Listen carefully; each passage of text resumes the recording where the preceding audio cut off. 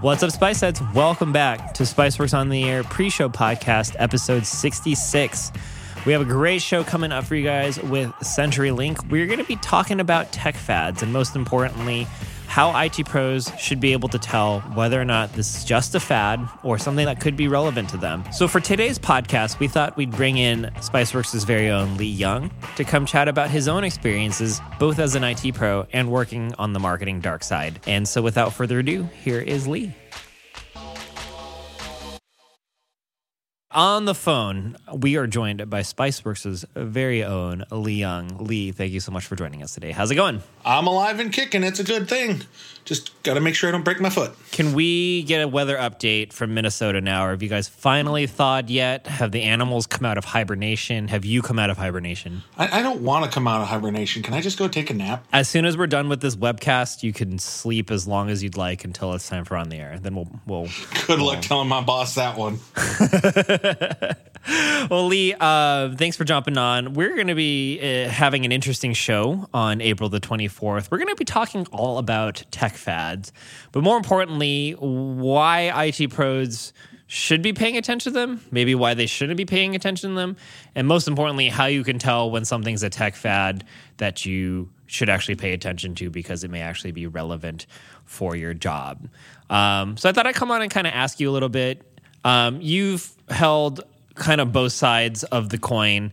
You've been an IT pro. You've also been working with Spiceworks for some time.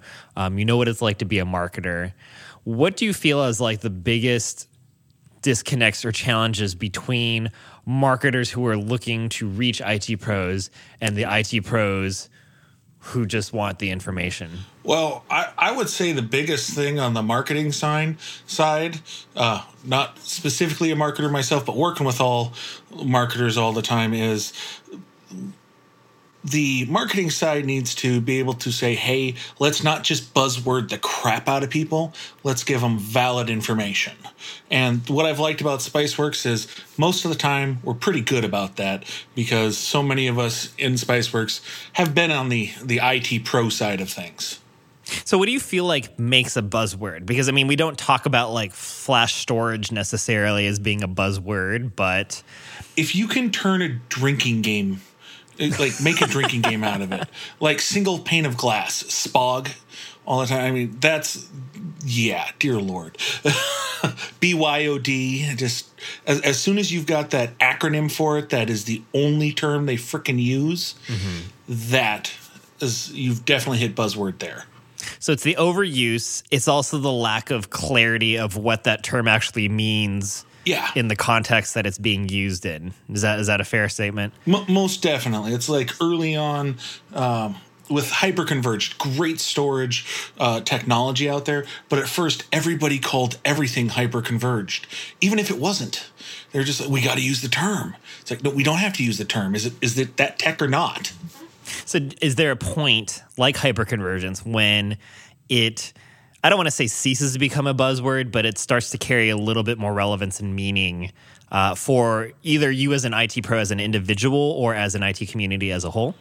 Well, the truth be told, in IT, well, we don't like to always say it. Sometimes we're sheep, and if we see everybody else doing it, then maybe we should pay a little bit of attention to it.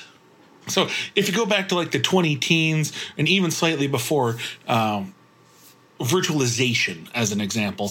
At first, there were a whole bunch of people holding out going, using one piece of hardware for everything. Haven't we been trying to get away from that? I've got, whole rooms full of hardware. Why would I use one piece for it? And you had the old timers out there, not saying people are specifically old.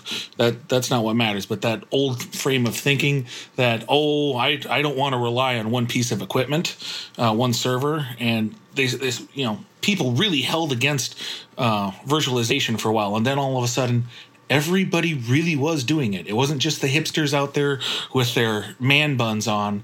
It was like real IT pros out there. You saw the big businesses doing it, and you went, hey, why am I not doing this? I'm falling behind because I listened to people who said it's just a fad, and it's not.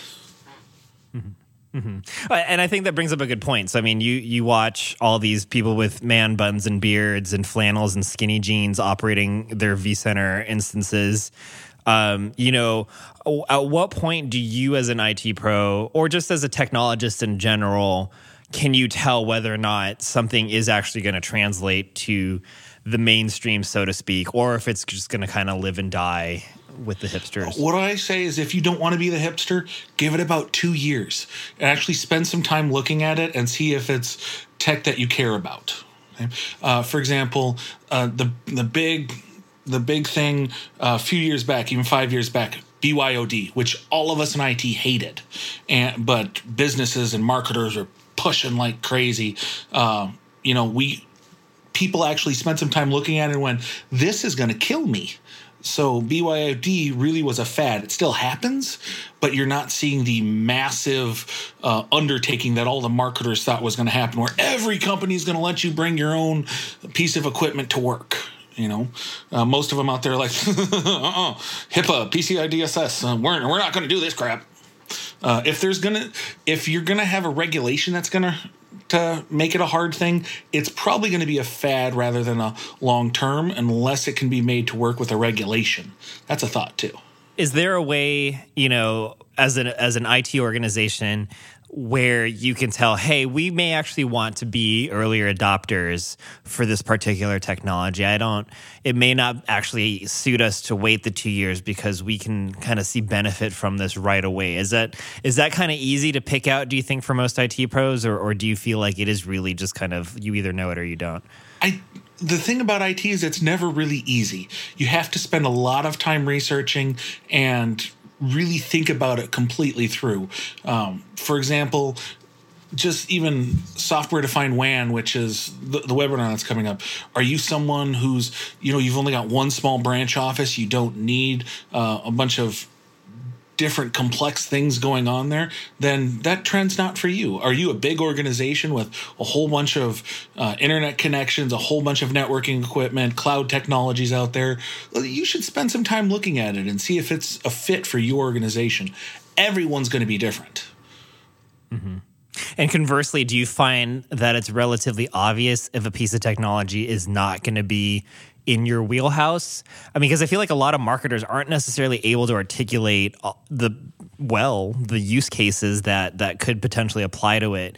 But do you feel like you can that most IT pros get a sense of what a technology does and how it helps and can decide, yeah, you know what, this isn't really going to help me out? Yeah, I think most can. Again, for example, like I said, in a case where you have to be compliant with some federal regulations and you see something that is definitely not going to fit your regulations. If you found you're thinking about going cloud, but for what you need to do in the cloud, nobody's willing to sign a BAA, then stay the hell away. And then, so what would you say, for folks that have decided that this technology doesn't suit their needs, should they still be spending time and energy researching and understanding it, or should just wait until the need arises, whether it's at this organization or a future one? If it's a real piece of technology, like a real thing that you believe is going to become more than just a trend, then you even have an inkling that it's going to be more than just a fad at the time. It's going to become a real trend, a real step up at some point. Definitely spend more time looking into it, because it may not fit you now, but in 2-3 years, maybe it will. And you want to have the jump before they decide, hey, let's hire someone else who actually knows what he's doing about this project we're going on. Again, a good example is just all the cloud vendors out there right now. If you go back 7-8 years, many places weren't willing to sign a BAA. Back when I was in a HIPAA compliant agency, and I was not willing to do anything cloud because I couldn't cover my ass. So, give it 2 years later, everybody out there was like, okay, we know what HIPAA is going to involve in with our cloud service. So here's what we'll do. Let's sign this paperwork and get you on here at a decent cost where you're not handling it all yourself. All right. Well, Lee, I think you've given us a lot to think about. If you guys want to hear more about what our panelists, including a gentleman from CenturyLink and Dim Forest from the Spiceworks community, have to say, make sure to check us out on April the 24th at 10 a.m. Central Time at our usual time and place. For more information about that episode and all things on the air, make sure to follow us in the community at community.spiceworks.com/ontheair. And until then, Lee, thank you so much. We'll see you in chat, and we're looking forward to this one. See you later.